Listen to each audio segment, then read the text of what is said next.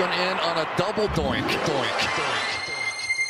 Live in the entertainment capital of the world. That's what you want to know? It's the T.C. Martin Show. Yeah, I don't know, an idea. Diagnosis. I had an idea, and then... Prognosis. Yeah, I take the serious. Osmosis. Why, it's funny? It wasn't funny. I wasn't laughing about it. Yeah. It's not funny. It's not fun. Nothing's funny. Don't you ever talk about me. Yeah, I don't know, that idea. That's the result you're going to get. It's the Dr. T.C. Martin. I don't go out there and laugh. The doctor is now in. Glad to have you with us on a terrible Tuesday edition of the T.C. Martin Show. Got to remind you, some people may think we're terrible. It's not a terrible Tuesday because we're terrible. It's because we get to vent our frustration, what we think is terrible. They do a pretty good job of clarifying that. I think you did a fair job of it. Yeah. It wasn't a terrible job. Thank goodness. I mean, let's be honest. We could do a terrible segment every day. There's true. enough terrible news in the world. I mean, we just usually hit on just the first thin layer of sports. Mm-hmm. There's a lot of things that are going on all over the place that are just, we don't even want to, because we want to keep it kind of a light mood. Yeah. But there's a lot of terrible things on this planet. We know that. So we don't want to be too dark, too deep, too terrible. But again, terrible in the sense that, that really irritates me. That makes me sick. Yeah. It's more the venting, which, people love, the Terrible Tuesday segment. And we all have fun. Kind of like, the WT, what the... Yeah. That kind of stuff. All right. Like, is this real? I'll tell you what will not be terrible today. Our guest lineup today will be very, very strong. Liz Cambage. You'll be hearing from her. And I love talking to Liz. Liz is always fun. She is the effervescent soundbite. You never know what you're going to get out of Liz Cambage, but what you're normally going to get is the realness. And we're going to get that today. Got a chance to talk with her after the shoot-around today as we get ready for the game tonight between the Aces and the Washington Mystics. And with Liz talking about the Aces, the Olympic Games, which she desperately wanted to participate in but did not, and mental health. As we know, Liz Cambage has had a lot of mental health issues. She wasn't sure that she wanted to come to Las Vegas when the Aces wanted to bring her here. Didn't know if Las Vegas would be a good fit for her. She knew she didn't want to stay where she was. Mm-hmm. That is true. And, there in Dallas, again, a lot of people were pulling her a lot of different directions. She was the face of that franchise. She was the face of the country for women's basketball and as far as athletes in Australia. Her and Andrew Bogut. Bogut on the men's side and Liz Cambage on the women's side.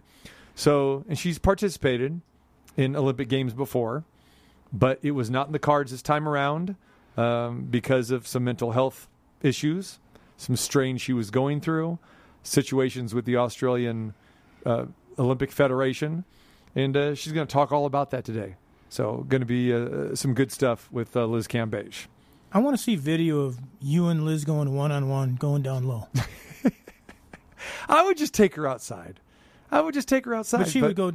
She would take you down low. Oh, yeah, and try yeah. to post you up. She would back me down, and she would throw the elbows, and then she would give me that look, and she would talk trash, and like that, and she would try to hook me. Oh, yeah, she'd try to get away with everything. Yeah. See, I wish you and I had this conversation before I talked with her, because it then just I would popped say in my head now. Yeah. Well, I mean, you're still doing all the games for the regular season. Once the season ends, whether it's with that championship banner or whatever, I think that you should do a little thing right now and say, hey, at the end of the season, you and me, bring a videographer and, let's get it on. See, I would prefer just to go a game of horse, because I'll dominate anybody in horse. Well, yeah, because you don't think she's got as good of an outside shot as you. She's actually not bad from three. Oh, she's probably Believe not it or bad, not. but She's you pretty have good, confidence in yourself. Well, I haven't played in a long time, but, it's well, not I'm like assuming that between now and when it happens, you're going to warm up a little bit, get your legs back under you. Yeah, I'll have Numbchuck out there, like feed me balls and everything, yeah. Plus, in a game of horse, you're not going to have to feel those elbows. That's a good point. That is true. Yeah, okay. Let's put that one on the docket. Let's work on that. That's good. Now, Sam Gordon actually challenged me to a game of horse going back 2 seasons ago. And I looked at him. It's like, are you kidding me? I mean, so I saw him shooting around, and he's got the elbow out. He's throwing the line drives. He's got the bad rotation, the 3/4 spin. I said, no problem, let's go. But he goes, well, I play every day. I go to, the gym. I play every day. That's good. I mean, we're not talking about 5 and 5. We're not talking 94 feet. And I don't need to tell you what happened. It was domination. Well, if you play every day, but you suck every day, it still doesn't mean that you're going to win a game. I didn't say he sucked, but I'm just saying. I didn't say he does either because I didn't see him. But I'm saying the whole thing of I play every day. Yeah. So what? Yeah. Charles Barkley plays golf almost every day. Have you seen his swing? That would be the clarification of sucking. No doubt. So, I mean, there you go. Just the old I play every day thing. So what? Back to the guest lineup for today.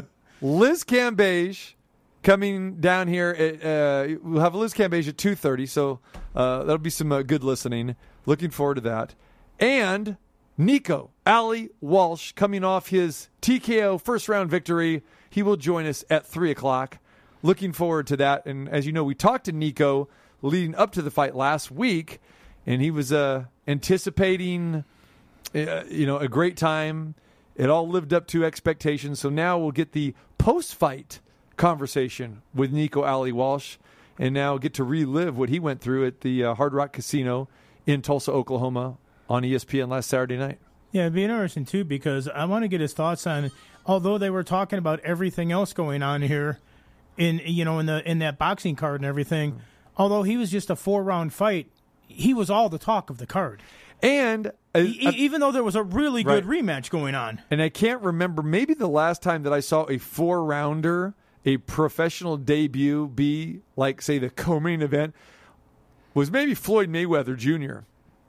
And I remember that at the Texas station going, way back when. I'm not sure if that was the co-main or where it was on that card. But yeah, Nico Ali Walsh definitely is it got all the hype. And as we talked a little bit about yesterday with Franco and Maloney 3, it I don't want to say it stole the show, but I mean, it wasn't a contest. I mean, Nico Ali Walsh, he was fighting Tomato Can, and we talked about that, and we knew it was just a matter of time before he disposed of the guy. And he disposed of him in the first round.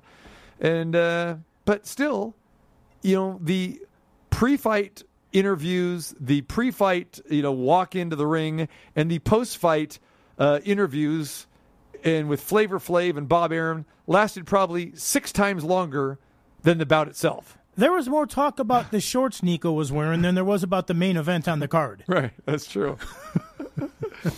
So Nico Ali Walsh will join us. And also, Chris Denhart is the founder and the executive director of Dugout Mugs, which is a very cool product that I've got a chance to dive into and endorse a little bit.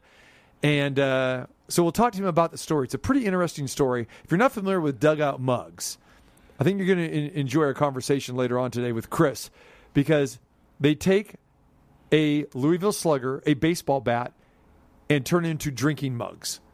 And they are the coolest thing. And I've posted some pictures. I don't know if you've seen them before or not, but they have so many athletes, current Major League Baseball players, as far as Hall of Famers, that are endorsing their product. And it's pretty phenomenal. It's a pretty ingenious idea. And there's a pretty cool story behind how Chris got this company going and everything. And he actually happens to be in town with Dugout Mugs this week here. So thought it'd be a good time to give him a little plug and talk about the story. But it's pretty cool. So does he have the Chris Bryant mug, which is endorsed by Bryce Harper since he uses the Chris Bryant bat? This is true, right? Right? I don't think either one of those guys are on the endorsing list. But, our good friend Pete Rose has been doing it. Mariano Rivera, Wade Boggs. I mean, the list kind of goes. Rivera's an interesting one. Yeah. For a relief pitcher that never batted, never really got up to the plate. Right. But he's got a mug out of the bat that he didn't use. I know. Ozzie Smith, Ken Griffey Jr. I got them to make a mug for Dusty Baker. And, so I gave it to Dusty going back this past off season.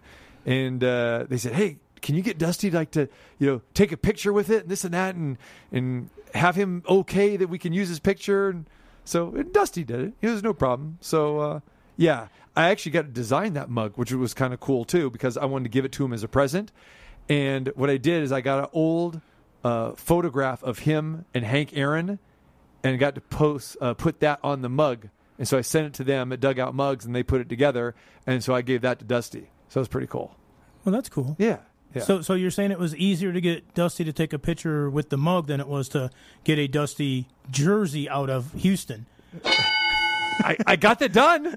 Mission accomplished. I didn't say you didn't get it done, but I'm saying you're saying that the one was easier. Yeah.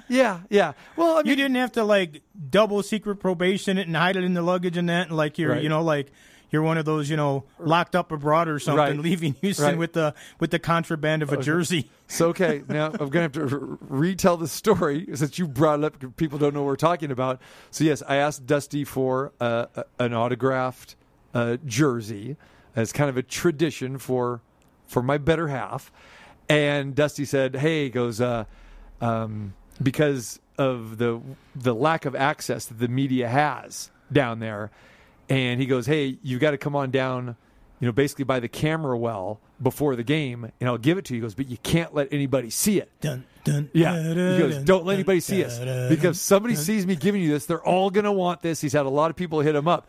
So I said, "Okay, that don't worry about it." He goes, "Well, no, I got to worry about it because I got to find a bag that is not clear to give it to you."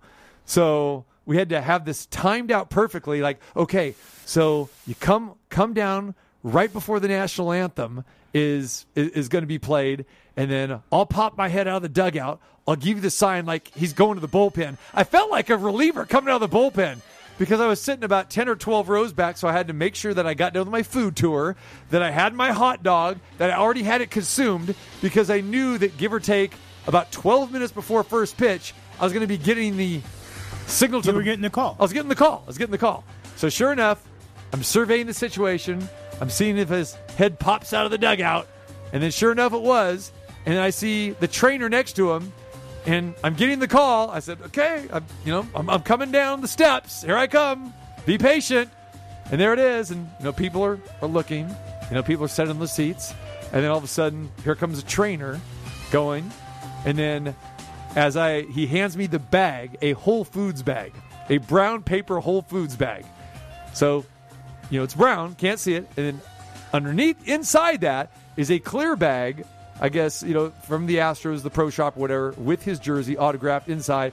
And it's all, like I said, who knows? People are saying, "What's this guy got there? Who knows what?"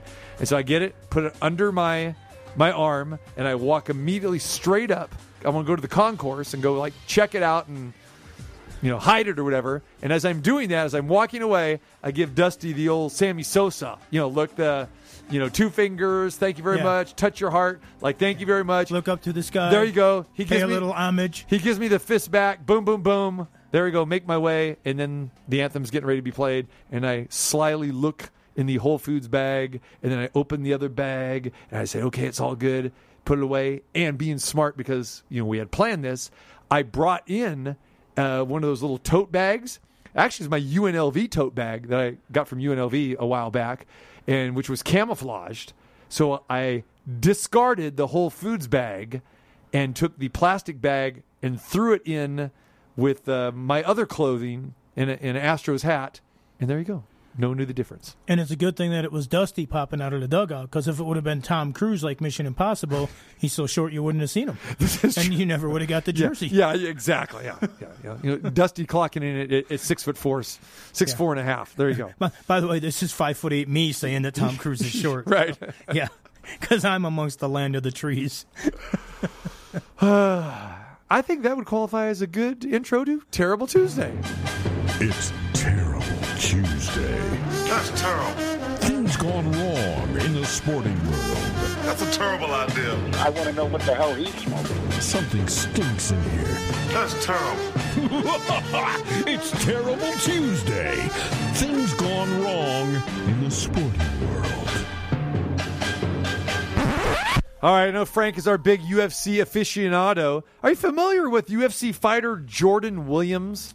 I'm not super familiar with him, but I know the name. I don't think anybody really is. I mean, this guy is he's only had 2 professional fights. He's actually 0-2 officially in the UFC, so I don't think anyone's really heard of the guy. And you might hear him in Bellator or someplace else soon if he's 0-2, because exactly. Dana tends to not keep people that don't win or at least put on real entertaining fights. Correct. So Jordan Williams made more of a name for himself doing something else.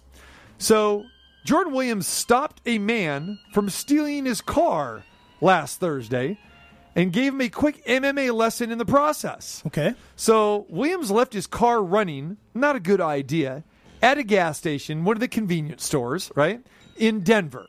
So he's in the parking lot, quickly goes in to buy himself a drink. Car's running. So as he exited the gas station, he witnessed a man climbing into the driver's side of his car and attempting to try to back it up. Now, Williams immediately ran to his car and then pulled the guy out of the driver's seat, grabbing him by his neck and his shoulder, and he's tussling with him in his own car. And his car is moving at this time? Or? Yeah, the car is moving. Okay. But I guess he had this thing where, if you have the key in your possession, right, well, the car is going to stop moving. Okay. And so luckily for that, the guy was trying to figure, hey, how come I can't drive the car here, right? So it might be better if we just listen to Jordan Williams discuss it in his own words. Okay. What was going through my mind is I got to get the door open. And as I'm running towards the car, man, I wish that you guys could have seen the look on his face, because the look on his face wasn't remorse at all. He was looking at me like, I got your car, and this is happening. And I was like, no way. So I grabbed the door and it opens. A quick brief relief hits me like, yes, now you're mine. I throw my belongings on the front seat, because I need those. I was running in, my blood sugar was low, so I was getting a sugary drink to raise my blood sugar. Then I throw the stuff on the front seat. I hit him a couple times, and then at that point he's saying he's sorry. He was still in the car, so I threw some knees at him, and then he got out and he ran away. I didn't want to pursue him because the main goal was to get the package, receive my car. Man, whew, you got lucky, man. I got lucky, and so did you. All right, life lesson learned here. Come on, man. Turn off your car. Plain and simple. Especially if you're driving a nice car, you might get carjacked. Well, you might get carjacked, but the other thing that I'm taking out of this is I didn't want to pursue him and that my blood sugar was low. So, okay, what's to stop this guy from trying it again? Okay, you saved your car. What about the next guy who's not an MMA fighter? And by the way, I don't think you can petition Dana now. You're not going to be 1-2 as an MMA fighter because that wasn't a sanctioned fight. Right, exactly. Well, that's what I was going to say. So Williams signed with UFC back in last September, and after a successful appearance in Dana White's Contender Series, the guy now is officially 0-2 in the UFC, but he's 1-0 at the gas station. All right? There you go. Yeah, he's 1-0 behind the wheel. That's it. Of his own wheel. All right. I don't know if you saw the story about Andre Drummond. Andre Drummond, been on the show before, signed a big contract here in the offseason. Well, Andre Drummond rescued his 2-year-old son from his own swimming pool. Now, I saw a video of this, and I was a little bit disturbed about this. So there's a lady, and I don't know if it was the mother of the son, is sitting on the edge of the pool, and she's fully clothed. And then there is the 2-year-old kid who is about 6 feet away from her, standing on the edge of the pool. Okay, now this is a in-ground pool, cement pond, as the Beverly Hillbillies would say, right? You know what I'm talking about. So the kid is on the edge of the pool. The kid just falls in. And the next thing you see, and this is from security footage at Andre Drummond's house, Andre comes flying in from the house on the edge of the breezeway and then jumps in the pool, grabs the kid, and still the lady, the mom, whoever she is just still sitting there, and then she starts to stand up. So no supervision here whatsoever. My question is, A, why is Andre not, I don't want to bag on him too much here, but he's like in the breezeway, but far away from the kid. But why is this kid by himself on the edge of a pool? Well, I'm guessing Andre figured he was by the pool because he had supervision with the woman there. Then when he saw the kid fall in the pool, he realized that he didn't have that. So Andre, being aggressive like he is, crashed the glass, went to the boards, saved the kid and got the rebound. Now, with the way that she reacted, he might be looking for another rebound because that's absolutely ridiculous. Yeah, a 2-year-old around a pool? The hell are you doing? And then, like you said, to nonchalantly just kind of get up like, oh, did you save the child? No life jacket. Nothing. I mean, again, the kid is standing right there. And if you are 6 feet away, you got to be wondering, like, this could be danger time.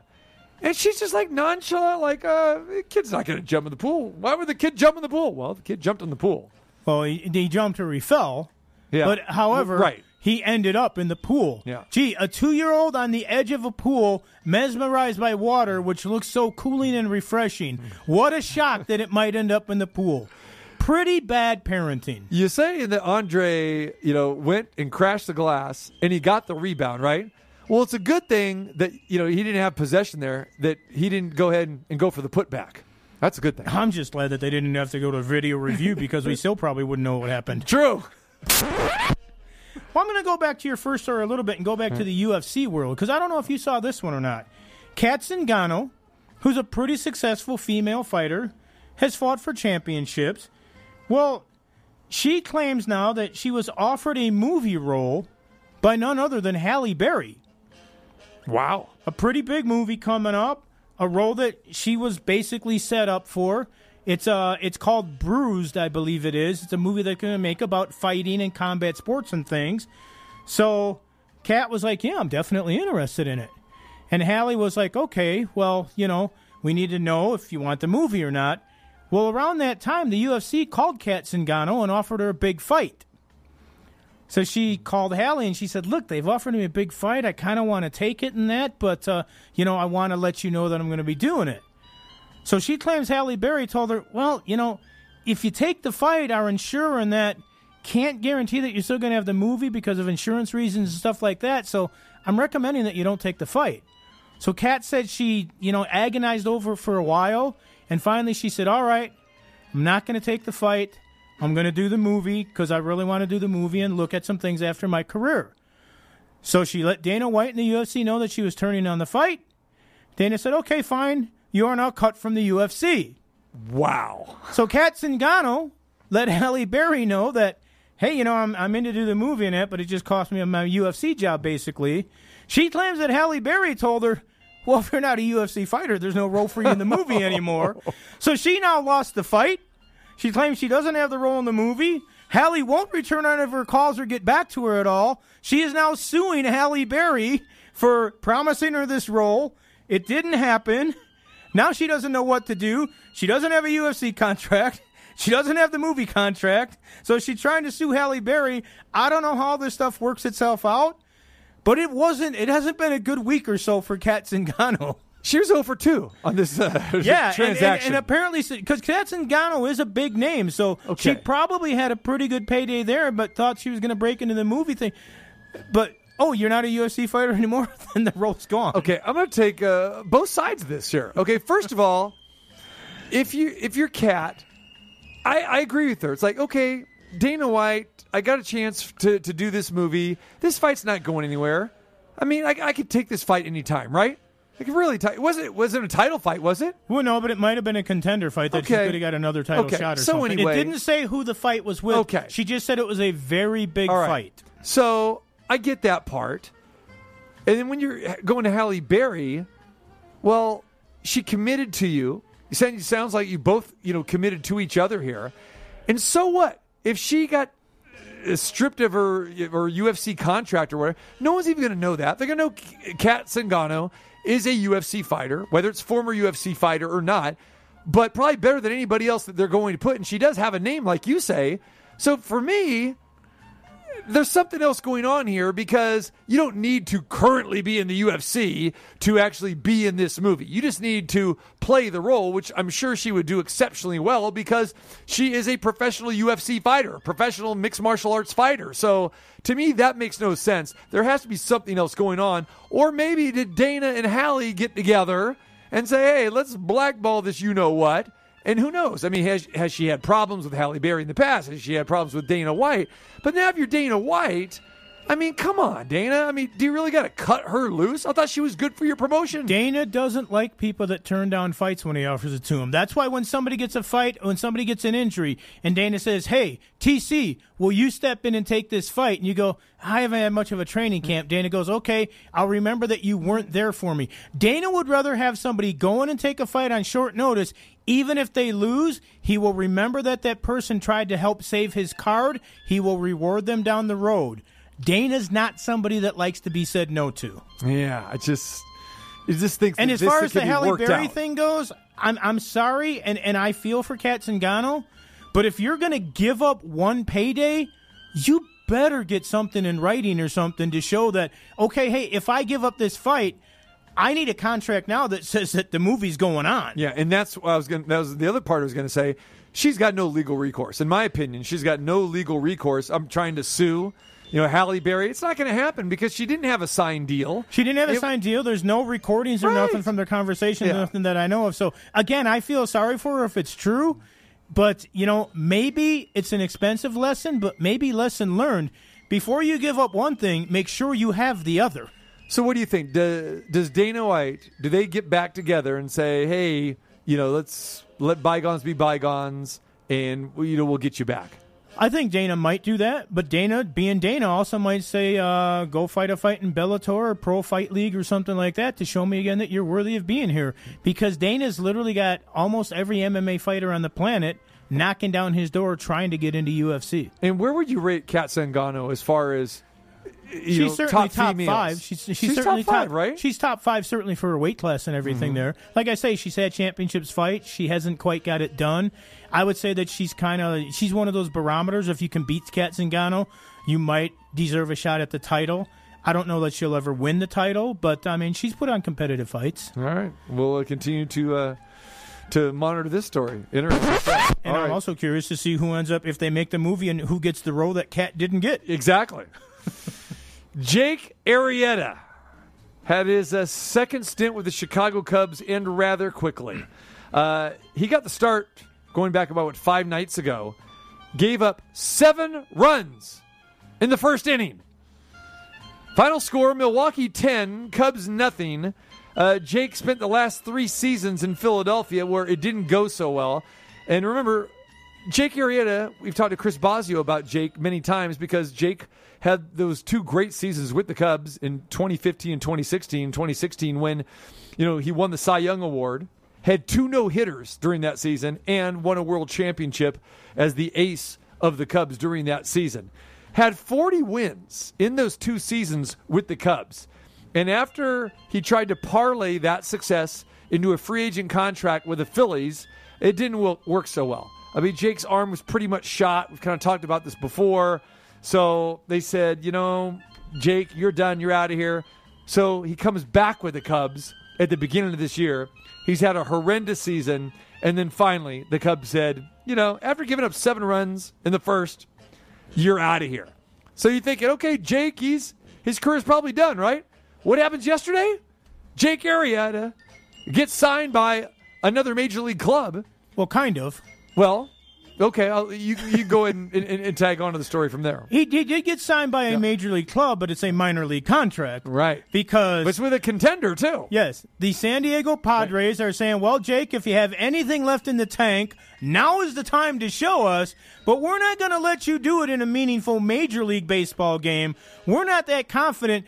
Go down to our minor league club. Let's see if you have something and see if maybe you can help us with the September call-ups and maybe get us into that one of those wild card spots and see what can happen from there. But, yeah, Jake Arrieta. And it's interesting, too, and like you said, we talked to Chris Bosio about this, too, and other people said it, too. That year that he won the Cy Young and that he looked incredible, there was even talk that year that he looked like he was kind of wearing out and slowing down at the end of the season. And when Philly gave him all that money and he went there were some people that thought, we don't know if he's ever going to have a season like that again, and they kind of turned out to be right. Oh, no, and I remember talking about that, too. I thought it was a ridiculous contract that he signed. And again, Jake Arrieta, this guy in his mid-30s, pitched 20 games this year with the Cubs, 5-11, 6.88 ERA. No, it did not have a good season at all. But I think if San Diego is going to go and sign him, it is a little bit insulting to have him go down to the minors. If you're not sure about Jake Arrieta, again, being a long-standing veteran, sometimes because you are a World Series champion and you are a Cy Young Award winner, you get the benefit of the doubt. And looking at the rest of that San Diego Padres rotation and even the middle relievers, Jake Arrieta could be fine just if you want to bring him out of the bullpen and maybe even make Jake Arrieta maybe even a closer or at least a setup guy. I don't think he needs to, go down to the minor leagues and really prove himself. I mean, you're going to be able to find out what he's got. And again, if you look at this Padres bullpen, it's not stellar. No, and I agree with that. The only thing I can say, because I don't know what the Padres are thinking, maybe they looked at film of him in Chicago and they saw some mechanical thing or something that they thought they have to work on, and maybe they think in the minors they can tune him up and get ready. I don't know what the exact reason is. You're right. But it also shows the desperation that Jake Arrieta has right now that he would sign and agree to go to the minors. Yeah, that is a little bit shocking. All right, I'm going to piggyback another story that we had a while ago. We just talked about Chris Bosio and talking about Jake Arrieta. Well, another guy that Boz told us about recently was Max Scherzer. Yes, my guy Max, Mad Max. And he told us about the time when he was down in the bullpen and Max was warming up for a game. And, he basically asked him if he wanted some water or something, and Max basically told him, "Get the hell out of my face. I'm warming up. Leave me alone." And then Bosio had something to say to him later when Max, in his way, tried to apologize. Well, I don't know if you saw the game on August 5th when Max made his debut with the Dodgers. Yes. But Dave Roberts talked about that night himself. With the Dodgers there, he talked about, Max was pitching well, and he came off the mound and said, I gave him kind of a pat on the butt, and he said, "Way to go, you're looking good," and that kind of stuff. And he goes, he mumbled something to me, but I wasn't sure what it was. And basically, I realized that he mumbled, "Don't effing touch me." And so Dave was like, he said he went up to him a little bit later on and said, because he talked to some of the other guys on the team, and they said, yeah, Doc, don't touch him. He doesn't like to be touched. Doesn't like anybody bothered. And so Dave Roberts said he went up to him and he said, did you just mutter to me, "Don't effing touch me"? And he said, Scherzer looked at him and he said, "Well, I said it as nicely as I could think of saying it at the time in that because I don't like to be touched. I'm on the mound. It's my game. I'm a professional. I know what I need to do. I don't need people touching me or encouraging me or nothing else." So it kind of, I thought, piggybacked perfectly with what Bosio said. When Max Scherzer's on the mound, if you're his teammate, leave him alone. Doesn't have to be throwing a no-hitter to be left alone. Just leave him alone and let him do his thing, or he might say something that might hurt your feelings. So this is a great story in so many ways. And like I said, you brought it back to when we talked to Bosio about it. And I told you, I've had several conversations with Max Scherzer before when he was in Washington. And I was told, basically, stay away from Max on game day, which I did and most of the media did. But you get him outside of game day or after his start is over, he's great. I mean, seriously, he's one of the nicest guys in the world. And, Max is gone through a lot. He's got one blue eye and one brown eye. And he actually embraces that. And, a lot of people made fun of him when he was a kid about all that stuff. And the Nationals, when he pitched for them, they kind of embraced that. And they used it as kind of intimidation factor and everything. But Max is a great guy. And I never saw any confrontations with him and Dusty Baker. But you got to remember, those Dodgers and Nats series in the playoffs were really heated. And that's why it was kind of strange to see him go to the Dodgers in that situation. This was his first game, in a Dodger uniform. And he was a little emotional about, getting traded by Washington.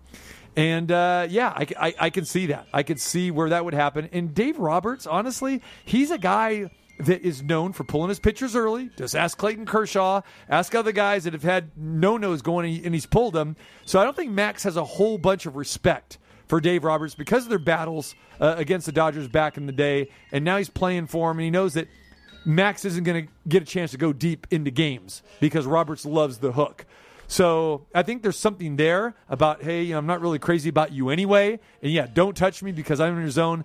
But I just don't picture Max and Dave Roberts hanging out anytime soon. Yeah, and just remember this. In today's era, in 2021, You don't touch people. Yeah. You don't touch a man, woman, whatever team you're on, whatever sport But it that's is. relationship, though. Because No, I know, and I said that kind of tongue in cheek. No, that, I but, know. But it is different. Yeah. But you do have to know your players and people like that. Yeah. And again, from what the teammates said there, and like you said in Washington, sometimes it's kind of to me, it's actually a little bit strange that Dave Roberts didn't know that about Max when he came there. Yeah. Like you said, it was well known in Washington. Mm-hmm. It's kind of like when we first started covering the Golden Knights. And you don't talk to Marc-Andre Fleury on game day or Robin Leonard or whoever the goalie is. You don't talk to the starting goalie. Now, Flower would have still talked to us, but Max Scherzer obviously is somebody that when they say putting on your game face and it's a game face, and Bobby Knight did the thing years ago about it, Max Scherzer apparently actually has one. Right. So, and whether he's wearing a mask or not, you probably can tell what the game face is. Bottom line, if Max is on the mound, he's off limits. All right, Terrible Tuesday takes. You can always hit us on Twitter with your own at TCMartin21 at VGKFrank. When we come back, going to hear from Liz Cambage. Aces in action tonight, coming off that thrilling victory on Sunday afternoon. They were down 21 points. They led 2-0 and led again at 84-83. So back in action tonight, the Mandalay Bay Michelob Ultra Arena. It was bookend leads. Yes, it was bookend leads. We'll talk to Liz about that, plus so many other issues as well coming up next. You're listening to Some Bullshit on the TC Martin Show.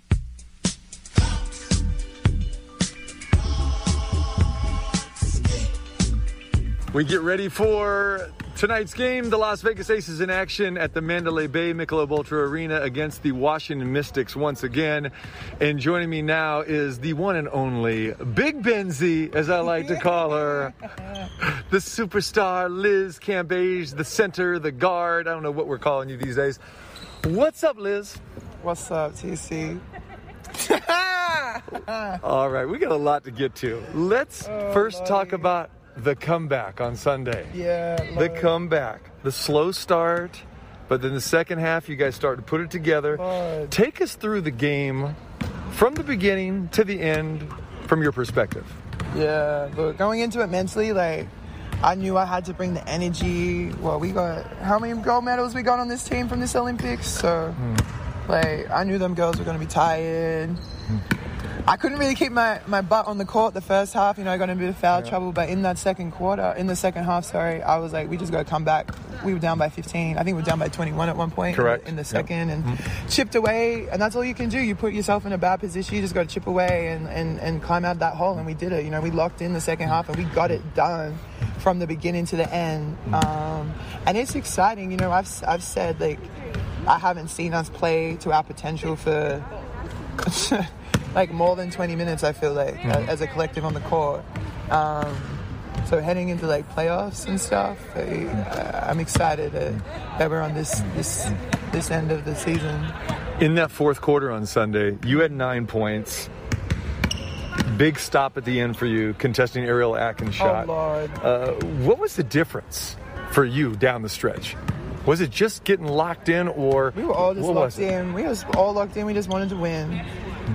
That guarding Ariel Atkins with 5 seconds ago is not a position I would like to find myself in ever again. Like, she's a killer. Like, everyone was like, Liz, don't look so shook. Like, after the game, I was like, I'm sorry, I was just terrified for like a good 5 seconds because she had just hit a three like in the third with my hand in her face. So wait, I gotta play this girl with So yeah, she shot that ball. And it was like slow motion for me, very slow motion. And all I could see was Sports Center, like, play it again. And then that thing popped. I said, thank you, Lord. Basketball gods got me today. But I didn't see Asia's help. Yes. Low key, Asia had big help. And I didn't even see her. I was so locked in the moment. But yeah, it was the double homicide. Me and Asia locking it down on the defensive end. What was the mood like at halftime? What was Bill's message to you guys? Just like, come on, like, it's not over. Lock in, like, clean it up. Like, this ain't over.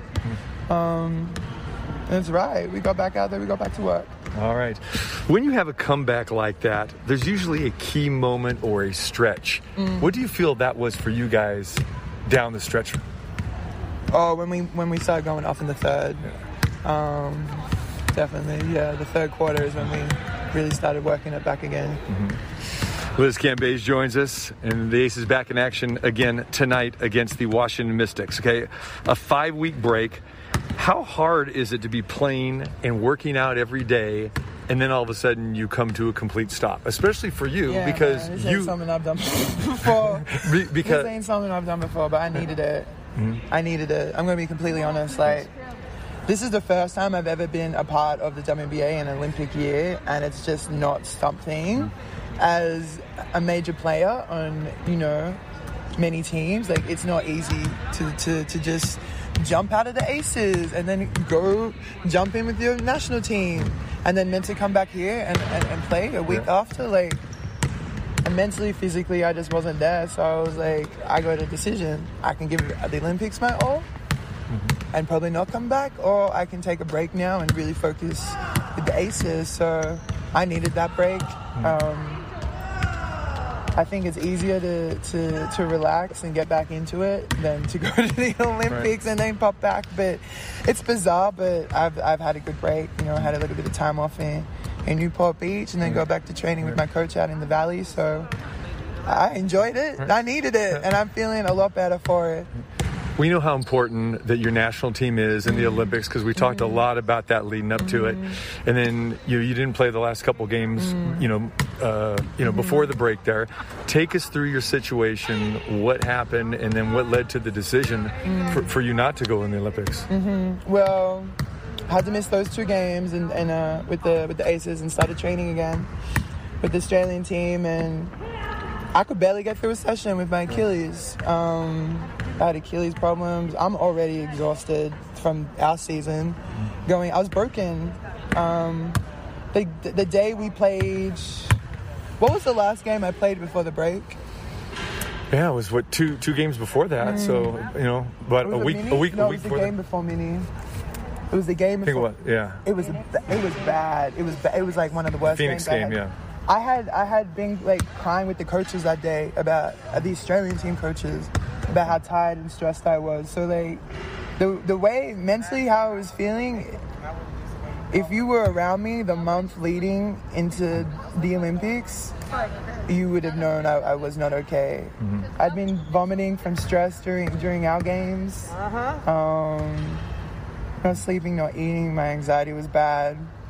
But as soon as I made the decision, as soon as there was no fans, I was like, I just don't want to do this bubble. And I don't know if it makes me less of a professional athlete, that this whole bubble situation is just like something I really don't want to put myself in. I don't know if that makes me less of a professional. Like, the thought of all these bubble situations is just not for someone with anxiety and that needs an escape route all the time. Like, I'm the type of person, I walk into a building, I walk into someone else's house, I walk into a party, I walk into an event. I always know where the exit is straight away.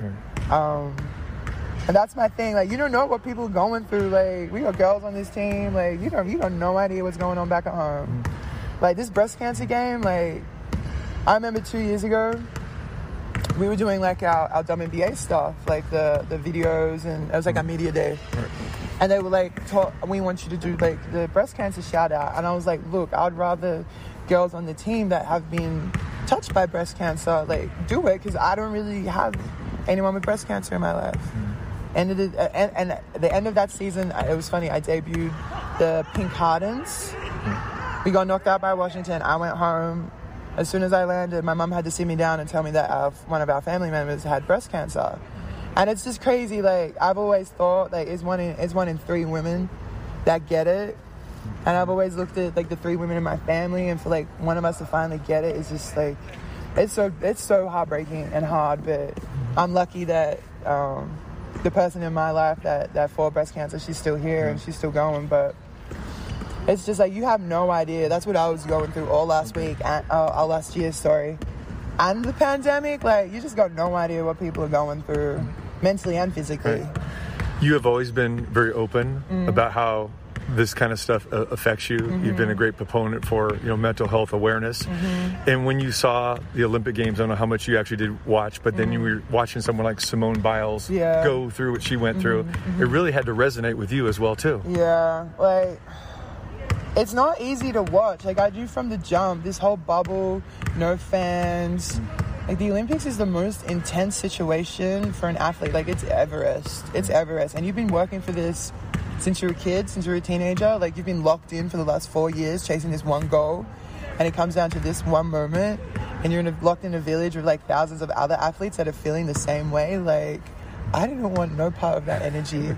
Like, that it would have just been a big dome of, like, just you could cut the tension by a knife in there. And I don't know, look, like, it just wasn't for me. Right. It just wasn't for me. And I've been to 2 already. Like, right. I know what it's like. It's not my first rodeo. Like, right. I know what to expect. I know how it goes down, and it just wasn't for me. Now that you know that you got 10 games left, and it's coming crunch time, playoffs, expectations are high, how are you feeling right now, mentally and physically? I feel good. I feel great. It's nice being back here. You look great. You sound great.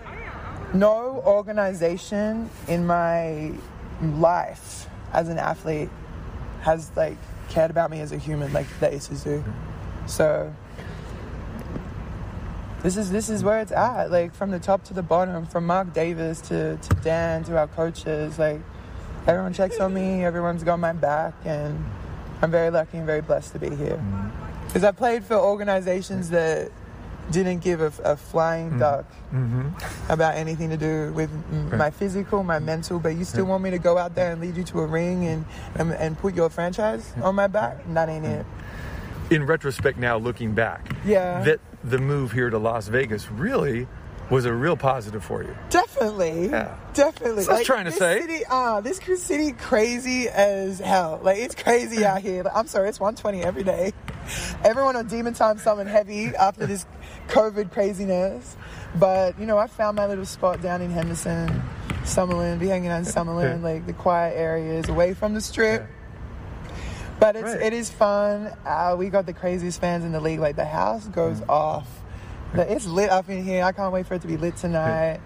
All the guys, all the girls that come out to our games, they see it. Like, it's a really exciting city. And where sport is going in this city as well is super exciting. Like, I had never been to Summer League before. I was courtside, like, every second day last week, enjoying it. And, you know, I've really learned to love basketball a whole lot more through this pandemic. Like, I've really had time to sit and watch and study the game. Like, growing up, I was like, I don't want to watch any more basketball. I play this game.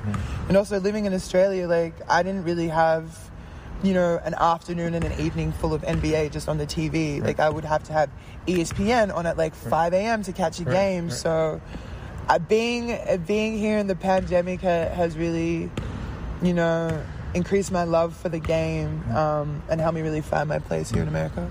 What's the best part for you being on this team? Getting to talk to you before games. Well said.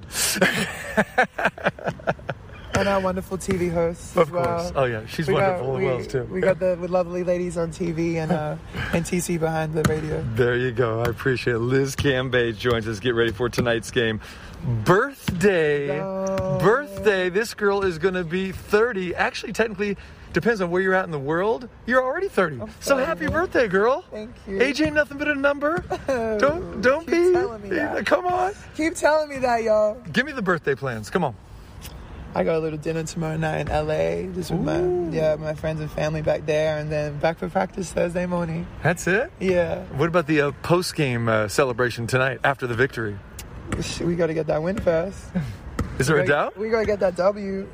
No, but they're going to come out hot. They're going to come out hot after that last game, so we just need to come locked in, and then I can celebrate a new decade. All right. Final thing for you as we get ready for tonight's game, stretch run, playoffs on the horizon. How confident do you feel about you, your teammates, and this stretch run? Very confident. Yeah. You want a ring, don't you, girl? Yes, sir. Shit, no one Forget that gold medal. It's all about the ring, right? No one putting a Harry Winston on this finger anytime soon, so let me go get my own. And I'm sure if we get it, Mark Davis going to get me something real nice. You know he is. All right. Well, happy birthday, girl. Liz Cambage, and good luck tonight. Always a pleasure talking with you. Thank you. Thank you, TC. Thank you. Liz Cambage. One of my favorites, again, because she's an open book. She'll talk about what's on her mind. She talked about her struggles, her mental health issues, and going back to what transpired before the Olympic Games, there was a very, very important thing for her. Always has been. Now, she's been to Olympic Games, but her country, playing for the Opals, as she likes to say, and Team Australia, it meant a lot to her. And to go through what she went through, there was an altercation during one of the exhibition games. It was kind of a closed-door exhibition game against Nigeria. And there was some animosity between one of her teammates and Liz. And it got kind of blown out of proportion a little bit. And she was fragile. Like she said, leading up to that Olympic training, she goes back about 2 or 3 weeks before that, she was saying that she was just stressed, with all the pressure. And a lot of us don't understand the pressure that an athlete has when they are the face of their country, like she is. We talk about Andrew Bogut, Luke Longley, Patty Mills, those Australian athletes.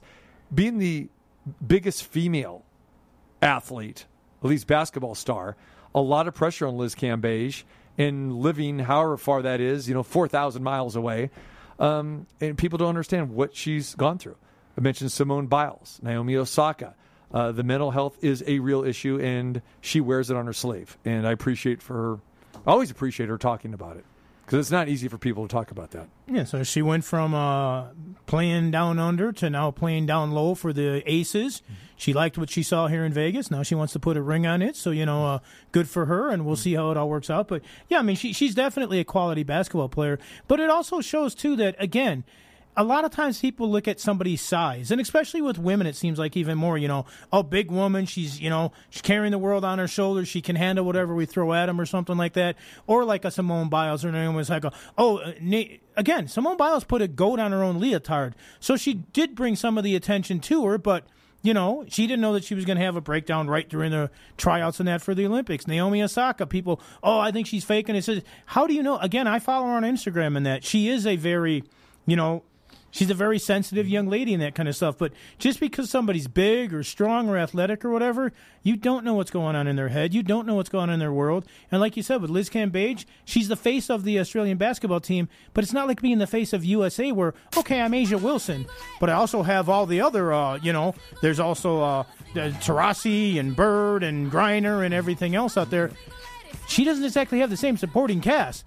And if she does go to the Olympics, the pressure to win a medal is going to be pretty high on that team. Yeah, and there have already been some disappointments in the past couple Olympic games where Australia hasn't won. But there you go. All right, Liz Cambage, you can see her tonight, and you can get tickets to the Aces game. They're opening it back up. You got to wear masks and everything. So there it is tonight against the Washington Mystics. They came back down 21 points. They won 84-83. Second half of the season underway. Only 4 home games left, so check it out tonight at the Mandalay Bay Michelob Ultra Arena. Or, if you can't, listen to the call. We had an exciting call there on Sunday. And a 6:30 pregame show, 7 o'clock tip-off tonight, Aces and the Mystics. You can listen to that.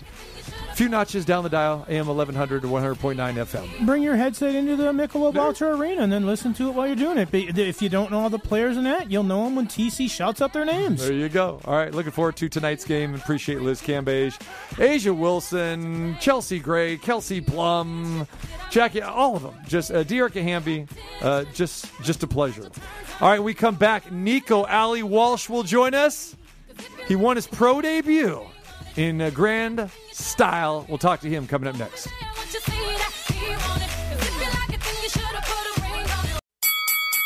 Ladies and gentlemen, Ali, a sneaky right hand. Another sneaky right hand. This time he works over the shoulder of Foreman.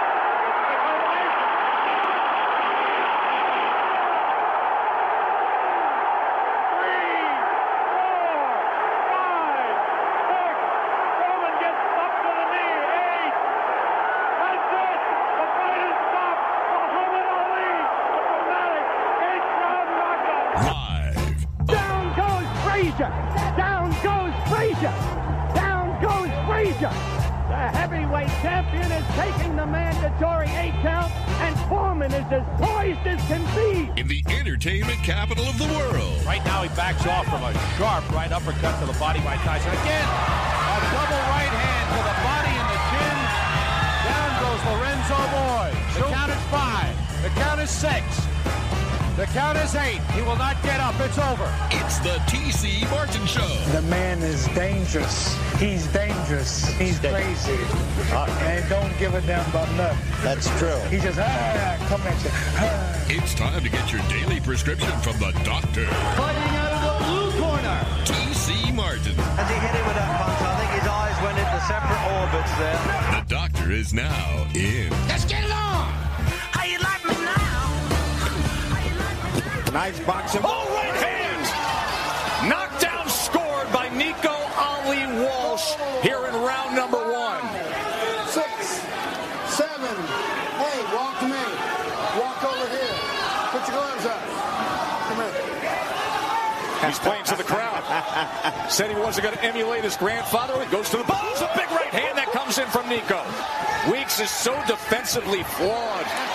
And this fight is over. A TKO victory for the grandson of the GOAT, Nico Ali Walsh, against an overmatched Jordan Weeks.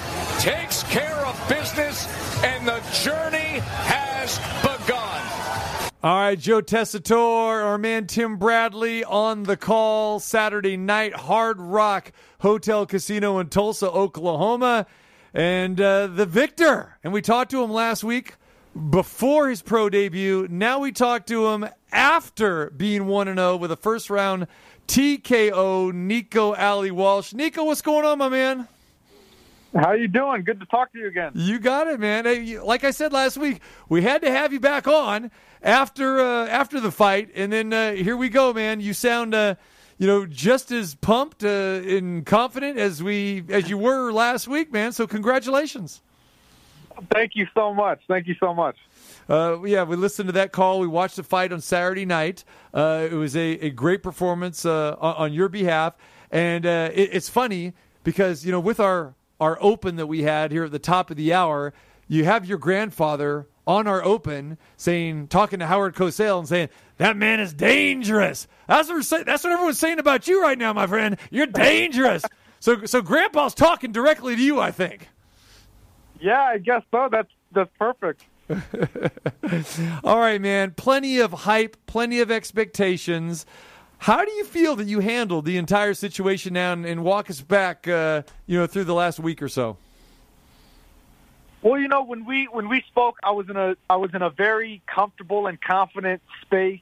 I think that is a result of my preparation and my trainer.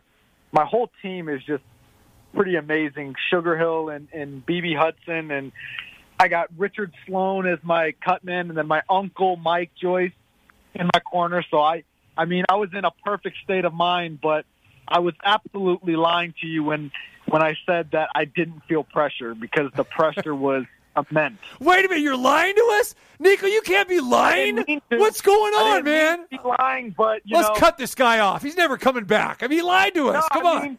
My grandfather said you got to fake it till you make it, and that's exactly what I did. It was the pro debut is always the hardest. That's what every fighter tells me. And so the expectation for me was, it seemed like more than any fighter in history, like the hype was just ridiculous. So I just had to get it out of the way, and couldn't be more proud with how it went. Yeah, and remember this, too. You weren't necessarily lying to us. You were taking a page out of your grandfather's book of promoting the fight and showing that air of confidence and all that. So, that's what they expect from you. But you talk about the hype being ridiculous. I would have thought that your fight was the main event on the card, the only thing that anybody tuned in for. I think I know more about the shorts you wore in that fight than I know about any of the other fighters on the card, for crying out loud. Yeah. You know what? It's such a cool story with the shorts, because, I wasn't lying at all. I was absolutely confident. I couldn't be more confident in the fight, but the pressure was, I felt it. I felt the pressure. Let me say this, Nico. But Go ahead. I wasn't supposed to wear my shorts. I wasn't supposed to wear those shorts. I was supposed to wear shorts that had Nico on it, but those shorts weren't ready. Wow. Okay. So so much done. First of all, I do want to say, of course, I'm just giving you a bad time here, but when we had you on last week, everybody said the same thing when they heard the interview, whether it was live or went back and listened to it on the website of the podcast.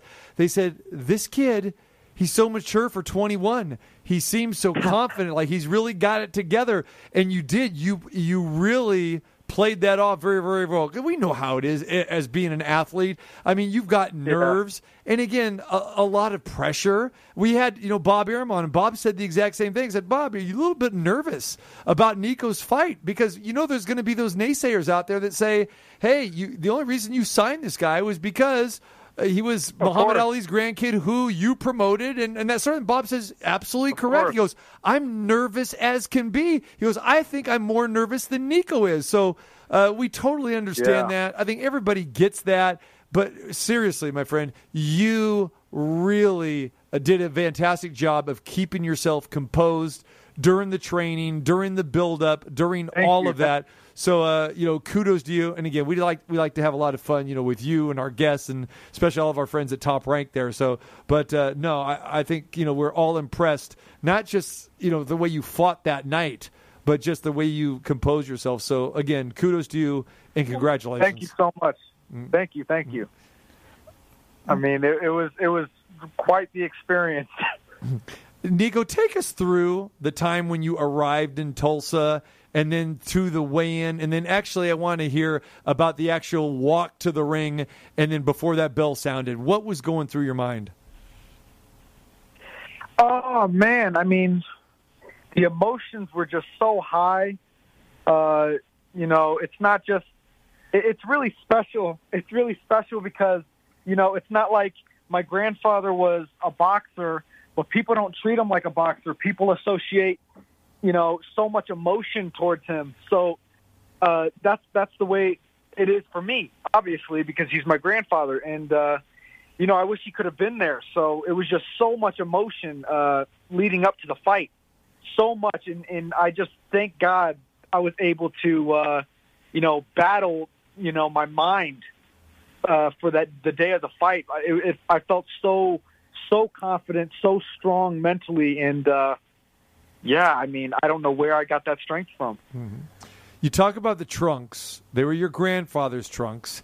He actually gave those to you. Talk a little bit about the significance of wearing those and actually where they came from. Yeah, so I actually got them from my grandfather's old-time manager, Gene Kilroy. He gifted me those trunks after my grandfather passed away, just as a little memento that I could hold on and keep. And they were his trunks. I don't know if they were fight worn or if he wore them for training or whatever, but they were his trunks. And it was an honor to receive them. I wasn't planning on wearing them for the fight.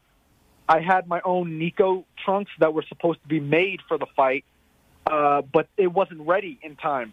And my trainer, Sugar Hill, said, bring an extra pair of white trunks to Tulsa just in case your trunks aren't ready. And I said, well, the only other trunks that I have are my grandfather's. I can't bring those. I mean, I'm not going to wear those.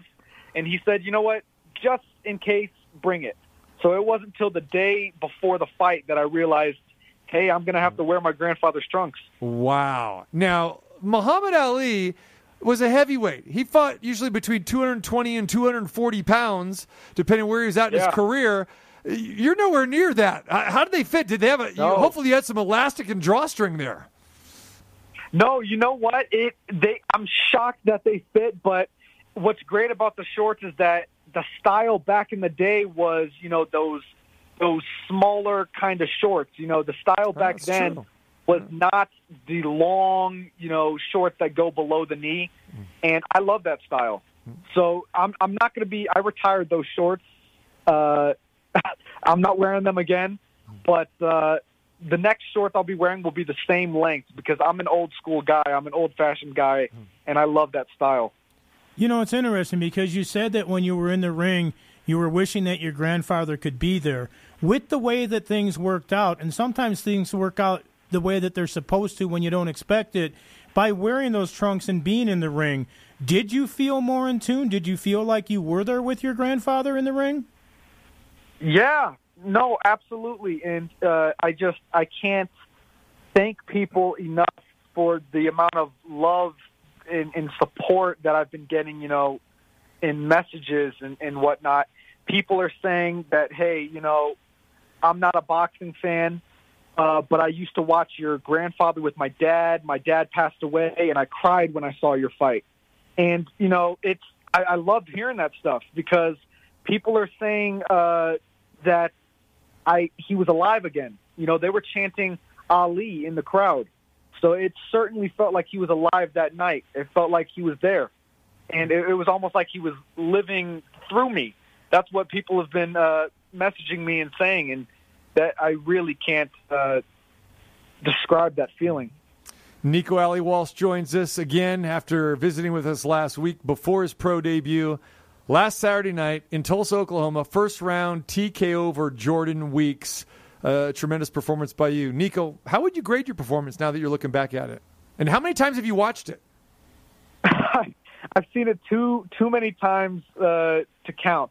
I could probably recite the whole commentary backwards. How would you grade your performance? You know, I'm so critical of myself, but my trainer, that's the only opinion I care for, and he gave me an A+ for a debut. So that's all I can take. But I'm curious. I mean, again, you are your most critical judge and totally understand that, and you should be. That's great. But when you look back, I mean, despite what your trainer says, of course, you respect Sugar Hill, of course, but you yourself, I mean, what did you notice that maybe you need to work on, or that you said, hey, I did that really well, or maybe it was handling the moment? Just, you know, in your own words, when you were looking at back, what were you saying to yourself? Well, the greatest thing that I did, I'll start off with the good. The greatest thing that I did was I was able to keep my composure, and you know, I was able to stick with what I had set out to do. I was bouncing correctly. I was doing everything that I was doing in training camp, and I was absolutely composed. I did not for a moment go crazy or ballistic, but that brings me to, you know, the downside of what I can improve on. You know, once I got the knockdown, my right hand started getting a little wild, a little crazy, and definitely I could sharpen that up and make that more of a straight and narrow right hand. But other than that, you know, there's really not much that I feel like I could have done better for a debut. And I'm excited, you know, that I have so much to learn. And that's the greatest thing, is that I think I did so great. Just imagine how great I'll think I've done in, you know, 5 fights. So I'm just excited to learn. I thought it was interesting after the fight when you had mentioned that you basically only threw the jab and the right because that's what you were working on going into it. That's what they wanted you to do. How much are you looking forward to more fights down the road and being able to show a little bit more of your arsenal and doing stuff? Because right now it seems like the game plan is just stay the course, listen to the people behind you, because although you're alone in that ring, boxing is a team sport and you got a hell of a team around you. Yeah. You know, I mean, it was kind of hard at times because my trainer would over the course of a few months, the whole training camp, we were just going over the jab right hand. He was trying to perfect my jab, and that's all I ended up using in the fight. And I would think to myself, you know, is this enough? But I will never, ever question my trainer, especially not now, because it was enough. All I used was a jab right hand, and any other punch that I threw aside from a jab right hand, we went over in the dressing room just moments before I walked out. No, that's an excellent teaching moment too, because you need to perfect that, and you're still young enough, and again, you had enough, you know, to dispose of this opponent, and so once you perfect that, then you can expand your arsenal, you know, with the hooks and the, you know, and that sort of thing. Right. So yeah, no, that's some great advice that Sugar Hill gave you there. You were part of a worldwide television audience for your pro debut on ESPN. You had a very good main event taking place after your fight in the trilogy with Franco and Maloney. But like Frank said, it seemed like you were the main event. And now, did you ever imagine that your first pro fight, because you never really knew when it was going to be up until, you know, a couple months ago, that it would turn out like this? No, you know, I mean, I never realistically imagined it. It would only be, you know, in my dreams. that it went this way. But I'm so blessed that it went this way, and just to be sharing the same card as the fighters that were on that card is a blessing in itself. And then they moved me up to basically the co-main event for my first fight. It's just like, it's crazy. It's something that isn't really done, and obviously I'm being given these opportunities because of my name. I wouldn't be getting these opportunities if I was Joe Schmo. But with the opportunities comes the pressure, and I have to perform, or the opportunities will mean nothing. With the first round stoppage of the fight and you looking so good, I'm imagining that you came out of the fight pretty much unscathed. What's on the horizon? Are you looking at another fight right now, or are you just letting your Bob Arum and the people behind the scenes make those decisions, or do you have something that you're kind of pointing towards right at this moment? Bob Arum is not playing around whatsoever. Right after the fight, the first thing, I thanked him for believing in me. I thanked him for everything, and he was in the ring. The first thing he said to me after the fight was, next stop, Atlanta. There it is. So I already have a date, October 23rd in Atlanta. So that's my next fight, and that's where my mind is at right now. I got a couple days right now to just rest, but I'm already getting antsy because, I've been working out for so long. But that's my next goal, October 23rd. We were talking about this last week, too, about how you are going to be fast-tracked. And with a lot of, fighters that are just starting your career, when you're starting on 4-rounders and you dispose of an opponent in the first round, you can come back and fight. Probably, 4, 5, 6 weeks. And Bob is going to, have everything planned out for you because he wants to get you. You mentioned, 5-0, 10-0. He wants to get you to about 15-0. And that's where the goal is, to get you there as quickly as possible. Youth is on your side. You're only 21 years old right now. And again, you are in the perfect situation. And you can say what you want about your, having the surname of Ali, but the bottom line is you got a great trainer, you've got a great promoter, the best of all time, and you've got a great team in camp around you, as you know, and you've got a good family situation, as we know, too, Nico. So you're heading in the right direction, even if people want to say, well, this guy didn't have that much of an amateur career or whatever. You can tell that you've got boxing skills, and you will continue to sharpen those skills. And, the best advice I'm sure that, people can give you, and I'm sure Sugar Hill and Bob Arum and Bruce Trample and all those guys will tell you, is just like, hey, be a sponge, man, and just continue to listen to those quality people around you because you are in a very advantageous position. Yeah, and that's all I've been doing. That's all I am. It's a sponge. All I do is, listen and watch these guys. And the most special thing to me that's going to happen for this next training camp is that I'm going to be with Tyson Fury directly because he's going to be training for the Deontay Wilder fight. So just being around, him, I've looked up to him for so many years, but being around him in person and being able to watch him and how he interacts with Sugar and, how he works out, I'll be able to pick up stuff from just watching. Yeah. So I'm in a blessed position, and I'm excited. Yeah, having the trainer that also trains Tyson Fury, the heavyweight champion of the world, pretty special. I'm curious, who did you talk to either before the fight, leading up to it, or after the fight that kind of really resonated with you? Whether it was a superstar or a famous boxer, anyone that gave you advice or congratulations afterwards? I was so laser focused that I really didn't talk to a lot of people. Before the fight, it was only family and it was only, my team. But, I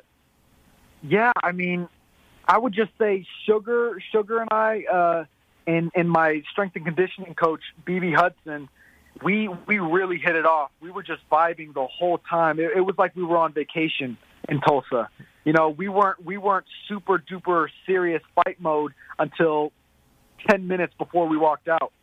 So we had fun doing it, and the hard rigorous parts of training comes from training. The night of the fight is supposed to be fun and easy. If you worked hard enough, that's how it'll be. Well, you mentioned that you weren't in super serious fight mode, so here's a not super serious question. Now that your grandfather's trunks are retired, are the Nico trunks going to be ready for October 23rd if you don't have a backup? You know what? I'm going to be running out of backups. You know, I don't have. I'm not going to be wearing Layla's trunks, so the Nico trunks better be ready. They will be. There you go. All right. Well, you mentioned several people in your camp or whatever. There's one person that you didn't mention that got plenty of TV time Saturday night, and that's your boy Flavor Flav. So oh my God! Yeah. Yes. So talk about that relationship. Where'd that start? Well, you know, Flav he's my godfather. That's like the title that we give him. And as a Muslim, like, you aren't supposed to have like a godfather. But it's just an endearing title because he's family without being blood related. You know, he's the closest thing to family outside of family that I've ever met in my life. And he's almost like an older brother. So yeah, no, we were roommates in Tulsa. We shared a room, me and him. Has he given you a clock yet? He hasn't given me a clock, but sometimes he'll wear the clock on his chest and he'll wear 2 wristwatches. So does he point to the clock on his chest and say, "It's time"? He says it's knockout time. That was his line for Saturday night. There you go. All right, Nico. Appreciate the time, my friend. Congratulations again. You look fantastic. Oh, but the most important thing, you know where we're going to go with this, don't you? Come on, what did you tell us? Where? What was the celebration supposed to be after you won? The ice cream. What kind of ice cream did you have the ice cream? I'm sorry to tell you guys that I didn't. I was so happy with the performance that I was like, you know what? I've lost my hunger for ice cream. Let me get straight back into training camp. I did not eat ice cream. Well, you just have a hunger for knocking people out now, so that's probably better. And as frequently as you fight, you probably can't afford as many cheap meals as some other guys out there because you're going to be right back in action. Right, and you know what? I'm happy that I'm not having the craving for them anymore. It's pretty good. Listen, I mean, we just mentioned ice cream. You sure now you're thinking, oh man, I'm jonesing for that ice cream. I forgot all about that. Yeah, I get off this call here. It's time to go get some ice cream. I mean, right now I'm good, but you know what? I'll let you guys know. I'll let you guys know if I get those cravings again. Well, just so you know, TC brought in some ice cream after we interviewed you, and he put it in the freezer here in case you wanted it after your fight, but I think Numchuck took it home with him. Yeah, that's it. Hey, and I'm glad, though. And give our great sponsors a shout-out, Freddy's Frozen Custard and Steak Burgers. They'd love for you to try some of their frozen custard, the best in Las Vegas, as you know, Nico. Yeah, and TC had the vanilla for it. I would love to try it. Yeah, he had the vanilla for you, and also key lime pie if you wanted to go outside the box a little, because we know you like the the vanilla stuff. Yeah, you know what? I almost have to stop talking about it. Like, you guys are making me rethink here what I'm doing. Yeah, you know that thing did disappear out of that refrigerator pretty quickly. I don't know who the culprit was, but yeah, that was safe. That was safe for Nico. There we go. All right, brother. Hey, great stuff. We appreciate the time as always, and we look forward to talking with you again before October the 23rd, right? We got to make that a promise. Yes, sir. You got it. All right. Take care, Nico. All right, see ya. There he is. He's 1-0. TKO victory Saturday night against Jordan Weeks. Nico, Ali Walsh, the pride of Las Vegas, Bishop Gorman High, and UNLV. You know what that means now? Well, I mean, since Nico's not eating his share of the ice cream, we got to go to Freddy's pretty soon and get a couple of shakes. Yeah. You notice he didn't say key lime pie, or he said shakes. And you want that chocolate shake, don't you? Well, yeah, I ain't eating no key lime pie. Yeah. You know, and I ain't not having the vegan stuff either. Some people are down with that. I'm not. Yeah, some doctors that we have on the program really like that vegan ice cream and other stuff like that. Yeah. Too healthy. They want a shot of the vegan cream. Yeah, exactly. All right, when we come back, we have a daily dose of Dan, right? We got Dan Campbell, the Detroit Lions head coach. We can always tap into him for some special stuff. And then also we're going to visit with Chris Denhart. Chris is the founder of Dugout Mugs. Pretty interesting story with that, so hang tight for that. Hi, this is Bill Laimbeer, and you're listening to the T.C. Martin Show.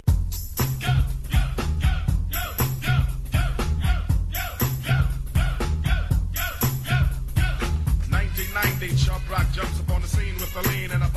I appreciate Nico Ali Walsh joining us, talking about his debut on Saturday night, 1-0. Good stuff there. Liz Cambage last hour as well, too. You can catch all of this on the website at tcmartinshow.com. It's all there. The interviews, recent ones, the classic. Go to the classic page, check it all out. And don't forget the Las Vegas Aces back in action tonight against the Mystics. 7 o'clock is the tip-off at the Michelob Ultra Arena, the Mandalay Bay, and Aces. Mystics, 21 points down. They come storming back, take care of business, 84-83. It'll be interesting to see. We know the Mystics are going to want to come out on fire night. Liz talked about that in our conversation earlier. But the Aces, Bill Laimbeer says, we cannot start out like that again. Well, and yeah, they want to come out on fire, but they also want to finish on fire. Yes. Because they came out on fire last game, and it still didn't have the result that they wanted. I'm just wondering, when you're there doing the games, and you have a frosty beverage or whatever you're drinking while you're doing the games, because obviously you're not having a frosty beverage, do you have a special Michelob Ultra mug for it? No, I do not. I'm just drinking your regular bottled water, my friend. Maybe you need a TC mug, which we'll be talking about in a little bit, possibly down the road here. Yes. The Michelob Ultra mug. Yes, I see where you're going endorsed with that. by TC Martin. I like that. The doctor mug. Yeah. See, I think you need to tell our next guest that. So there you go. Because if I said that, it would kind of like be a shameless plug, which traditionally I have no problem with, but it's quite all right. Though I don't know how popular you're going to make it if you say have a shot of water with TC Martin. Right. Well, we can put anything in the mug. Don't worry about that. It's a clear liquid. They don't know exactly what it is. All right. Well, speaking of drinks and everything, Dan Campbell has turned out to be our favorite soundbite and our favorite NFL coach. Right now, we don't know if the guy can coach a lick or not, because when he got hired by the Detroit Lions, going back 6 months ago, we're sitting there going, okay, this guy has no experience, but he won over the press conference. And when you're in Detroit, when you're a Lions head coach, really not much to live up to. So it's fine for him to be the story, right now. And I think that's great. But what's going to happen come opening day, and if the Lions aren't winning again, then Dan Campbell may be a foregone conclusion. A lot of people could be, shooting bullets at the guy. I like the confidence you showed there just in that statement. Yeah. Saying if the Lions aren't winning again. Yeah, right. Like there's a chance they might be. But this guy is definitely likable. And we love playing sound bites. He's the favorite for rookie soundbite of the year for new people in whatever sport. Right. So we talked about him and his worked at the Chicken Shack. Talked about that the other day. Played that soundbite. Before we talked about his coffee. Shenanigans and everything. He likes his caffeine. Likes his caffeine. Well, people now, Lions fans, have now taken the Dan Campbell Coffee Challenge after hearing him talk about all the coffee and all the caffeine that he consumes. So now this is a thing for people in Detroit, the Dan Campbell Coffee Challenge. I wonder if our friend C. Wynn is down for this. I don't know. If it's Detroit-based, he probably is. I just have a feeling that Detroit's still not going to take over Seattle for the coffee capital of the United States. But who knows? The coffee challenge could be a big thing down the road. There it is. Yeah, Dan Campbell, speaking of Seattle and Starbucks, the home there. Dan Campbell. And Seattle's best. And also, there, Yeah, Dan Campbell gave Starbucks a little shout out. So the Dan Campbell Coffee Challenge, there it is. Here's Dan Campbell talking about his coffee. Well, normally what I do is I'll get 2 venti. I go to Starbucks. I get 2 venti of the pipe with 2 shots in them. So black eye in both. That's what I come in with. That's how I start the day. So that's how he starts it. Dan Campbell. There you go. You ready for that?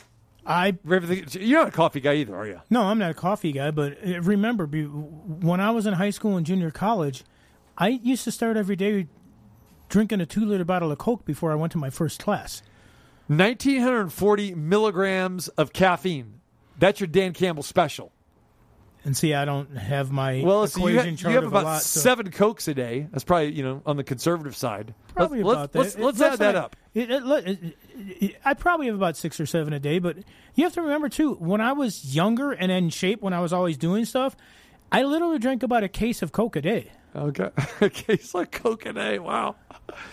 Yeah, I mean, you're talking about me getting a mug. I don't know. It sounds like you need a mug yourself. Well, you know, I don't have that high-profile gig like you do. All right, I want to bring on a good friend who, as I mentioned, is the creator of Dugout Mugs, where you get to actually drink from a baseball bat. And not just any baseball bat. We're talking about Louisville Sluggers here. It's pretty ingenious. It's officially licensed by Major League Baseball. They got all teams, all players. It's a perfect gift. I have experienced this myself. These are fine beverage cups, let me tell you. And I want to bring in Chris Dennert. Chris, what's going on, my friend, who happens to actually be here in Las Vegas right now? What's going on, buddy? What's going on, guys? Yeah, actually being in Las Vegas, it's damn near impossible to find a place that's quiet enough to do a call.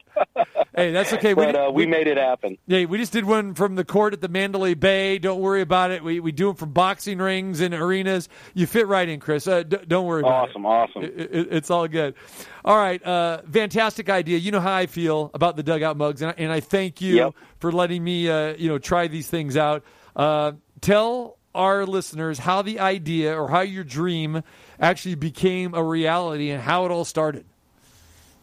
So actually my business partner, Randall Thompson, is the one that dreamt it up. I'm more the gasoline that got dumped on the fire. So Randall was a pitcher in the Blue Jays organization, and in a world where you got to throw 92, 93, he's throwing 90, so you can only go so high. And they told him one day, they're like, hey, you're good, but not good enough, so pound sand, see you later. And at that point, it's, you got to kind of reinvent yourself. And, Randall's just a gritty and, super smart, super creative kind of guy. And, he had a handful of different jobs along the way, but ended up coaching back at his alma mater because he wanted to get back closer to the game. And in that little sprint that he was there, one of the other coaches was cutting bats in half to do a hitting drill. And Randall just started gathering up the barrels in the bottom of the dugout. And he said, hey, dude, care if I take these with me? And he dreamt it up. And, he was living in his sister's backyard at the time. And it was just crazy, man. But he made it work, and he made it work. And he started drawing and trying to figure out CAD designs and things like that and woodworking. And once he got the concept, he found a couple articles from some of the other companies that I've had and, read about some of the things I've done, and he's like, this is the guy. So he called me. I told him it was super weird, but he was super awesome. And, we kept the conversation going for a few months, and then I said, listen, man, if you're ready to go all in, I'll go all in with you, and we'll take this thing to the top. So then we partnered up, and at that point is when we launched Dugout Mugs. Before that, it was an idea, it was a concept, it was Thompson Mug Company, and it just we decided it was time to go. And that was right at 5 years ago now. So I want to go back to this. You're talking about, so he's coaching at Florida Tech, I believe it was, and then Florida Tech, and they're cutting bats in half. Why are they cutting bats in half? You're talking about batting practice and these just broken bats. Hitting drill. No, they're doing a hitting drill. So the hitting coach was taking the handle to do a hitting drill about talking about the flight path of the bat. Right, and it's easier to do it when 2/3 of the weight is gone. So they were working on hitting drills, and they didn't need the barrel. And because they were wood, they were just sawing them off. Did not need the barrel. Okay. Yeah, it's wild. Yeah, the story is, it's such a, it's the American dream, right? And that's one of my favorite things about Randall and the idea and him bringing it to me and having the faith in me to bring me on as a very large equity partner and CEO of the company. And I saw the same vision he saw, and we both we're really gritty, hardworking dudes, and we took this thing to the top. And didn't Randall make a joke about this in the beginning, saying something about, "Hey, look at these things! You could actually drink from a bat or something like that." Isn't that how it started? It's still like that. I mean, honestly, we've sold probably 500,000 of these things, and at the end of the day, it's fun. It's a novelty. You're drinking out of the barrel of a baseball bat. I mean, you can't ever take yourself too seriously. So, that's just the culture that we've built within and outside of our company. And it's always been a joke, and it's fun, and people just love it, especially baseball fans. But like you mentioned, actually, when you were bringing me on, it's gifting. What do you get somebody that already has everything? You get them something they didn't know existed, right? A fun novelty product and company that people just dig. So we're very grateful for that. So when you decided to come up with the idea and and create it and all that, how did you know which bats to use or who to endorse or whatever? I mean, were you looking for the most popular players that were approachable or something? Because I remember way back years ago when I used to play baseball, and that I had the certain bats that I used to like. I like this guy's bat style or this, that, or the other. But how did you decide which bats to use to endorse the dugout mug? Well, so we take the same billet that we sell a lot of mugs, right? So we can't even take bats or broken bats or any of this anymore. We take the same billet that makes a bat. It is destined to be a bat, but we get it first, and we just turn it in instead on a lathe.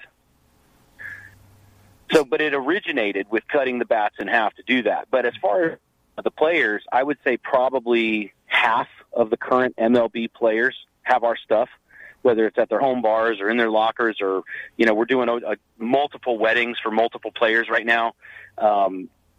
So it's more about just the brotherhood in general of Randall was an ex-player, and players really buy into that, and it is a brotherhood.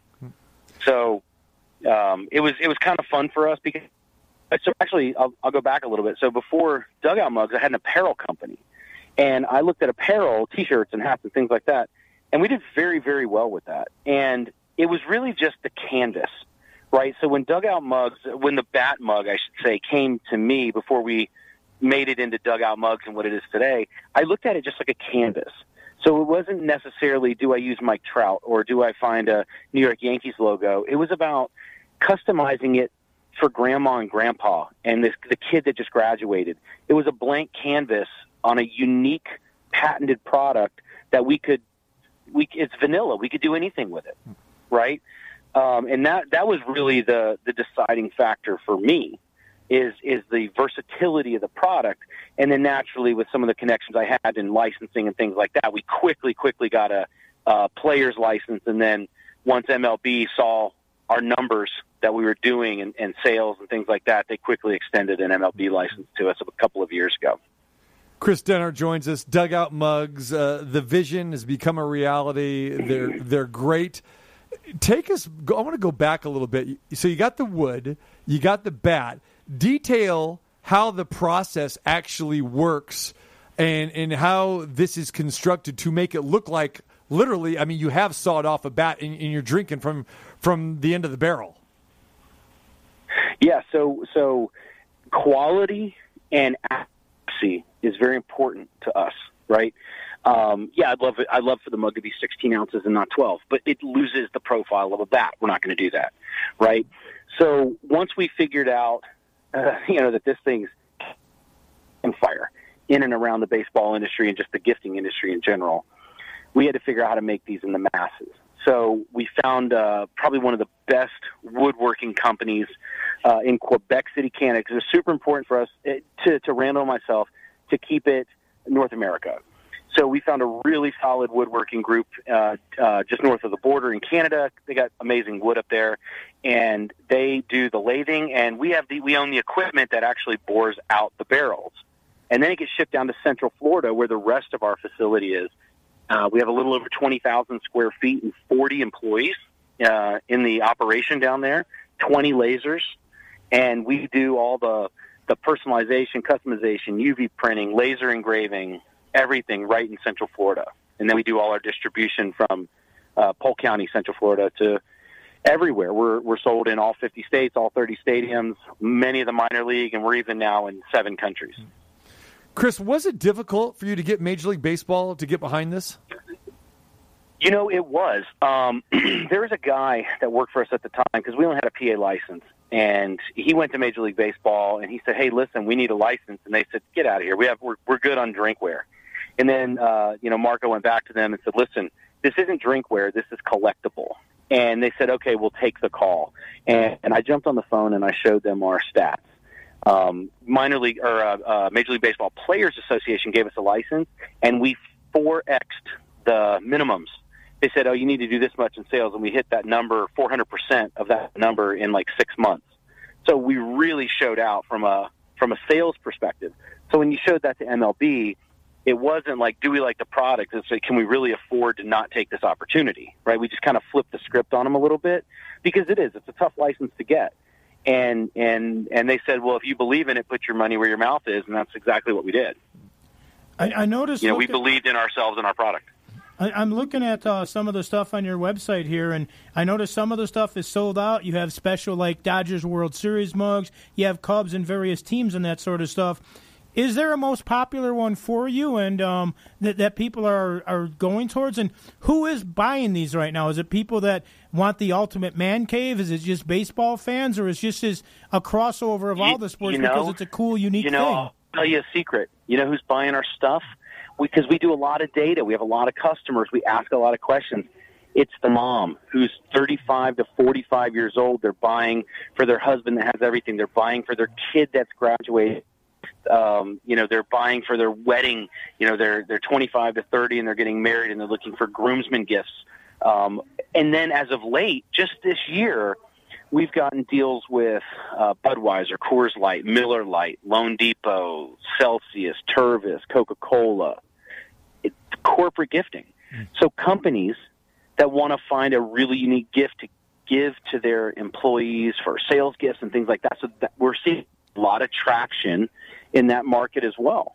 And really, I mean, if you talk about the most popular products, we have some amazing limited releases, things we did with Field of Dreams or The Sandlot or, things like that.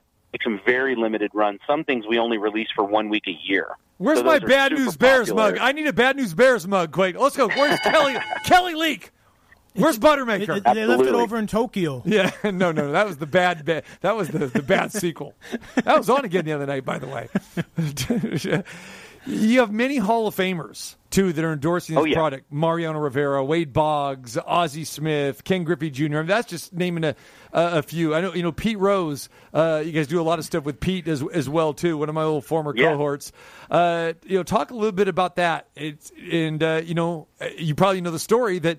You made one for my boy Dusty Baker when I sent you guys the stuff with that, and Dusty loved it as well too. So it's just it's great. It's everybody who gets their hands on this or hears about it. They say, "Hey, yeah, I'll put my name and my face all over it."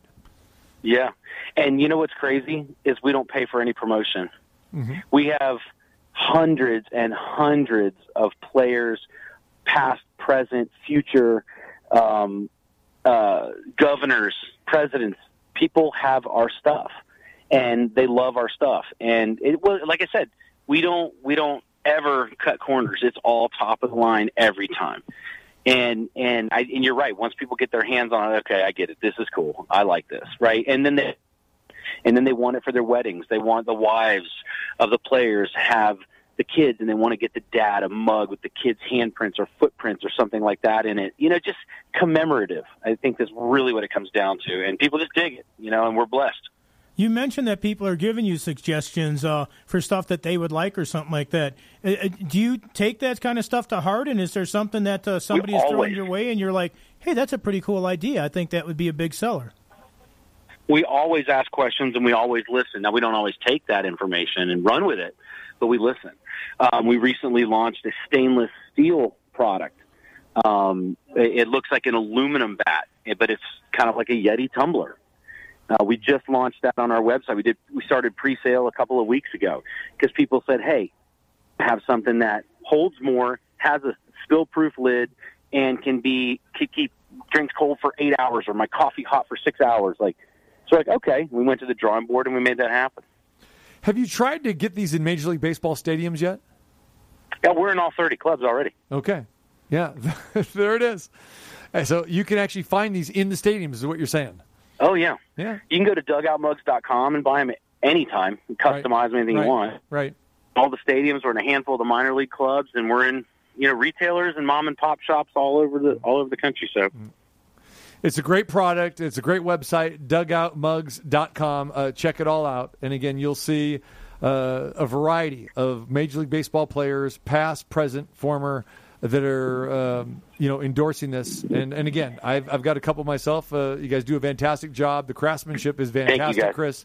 It's great. And next time we get you coming to town here, we'll do a little display and we'll we'll be on location. We'll get you out to the Cosmopolitan when we do one of our Friday shows, and that'd be a lot of fun. By the way, I just figured out where your Bad News Bears one is. It was at the Astrodome, but you wouldn't pay for the parking. That's right, yeah. All right, fellas. Thanks for having me on. Thank you so much. Take care, Chris. Appreciate it. There he is. Chris, All right, bye. Chris Denner, Dugout Mugs. Go check it out. It's a great product, dugoutmugs.com. So if you guys want to give gifts, and that's what I have found. It's like you want to give somebody the ultimate gift, especially a sports fan, a baseball fan, you're going to score with a Dugout mug. And it could be, if you're a Dodger fan, you have the Dodger logo. You want a specific player, you can go find that. They'll do that. And again, novelty stuff like the Field of Dreams, mug. Yeah, it's great. They do not only the mugs like that, but they do kind of like the wine glass variety as well too. All made out of baseball bats. So I can get a Sammy Sosa wine glass with cork still in it? I'm sure you could. Absolutely. The cork might be gone though. Sammy took the cork. All right, so if you could have a Dugout mug, what would you want it of? Team, person, player, what? I would probably go player, and I would get an old vintage throwback Willie Mays. Very nice. Very nice. I might be able to arrange that. Very nice. I mean, that would be cool. I like that. Yeah. Willie Mays over Ernie Banks? Oh, yeah. Yeah? Again, I'm not a Cub fan. Yeah. I mean, Willie Mays, Willie McCovey, that team. See, you should have been a Northern California guy. You like the Giants. The Giants were my favorite team growing up. Juan Marichal? Did you like Juan Marichal like I did? I liked Juan Marichal. I liked that whole team. And then I also was a Cardinal fan because my brother Bob was such a big Cubs fan that it gave us a reason to fight. Yeah. So Bob Gibson and, Orlando Cepeda, Tito Fuentes, Mike Shannon at third, all those guys. I mean, those were my teams when I was younger. I used to wait for the Saturday Major League Baseball game of the week. People now think that you get every game because you can with the baseball package and that. When we were growing up, you didn't get that. Mm-hmm. On the old black and white TV, if the Giants or Cardinals were on, I mean, I got to see the Cardinals a lot because they played the Cubs so much. But if the Giants were on, there was no way I was doing anything else on that Saturday. Mm-hmm. All right. There you go. And Bobby Bonds. Yeah, I love Bobby Bonds. First hit, Grand Slam. Remember hearing it on my dad's transistor radio in the house. Bobby Bonds, Grand Slam. All right, I want to thank Chris Denner of Dugout Mugs for joining us. Liz Cambage, the Las Vegas Aces center. Happy birthday to Liz Cambage. Technically it is tomorrow, but it's already tomorrow in Australia, right? So there you go. She's got double. And what about Asia? When we had Asia on yesterday, remember she said she won the gold medal on her birthday. She got the double birthday because then she traveled back to the United States. It was still her birthday. Well, there you go. Look at that. So both Las Vegas Aces players have a birthday a week apart, and they had double birthdays. Yeah, but I mean, let's be honest. A lot of people do celebrate like that. We used to work with a lady, very nice lady in sales, who had her birthday month. Yeah, yes. Well, that's Dennis Rodman had the birthday month, too. Yeah, it started as a birthday weekend coming to Vegas, then it turned to a week, and then the month. So, yeah. All right, Nico Alley-Walsh, Liz Cambage, Chris Denner, appreciate them for joining us. We're back at it again tomorrow, and we get ready for Pacquiao against Ugas coming up Saturday night at T-Mobile Arena, too, so we start talking boxing this week as well, too. All right, miss any part of the show, go to the website, check it all out, tcmartinshow.com. We reconvene tomorrow at 2.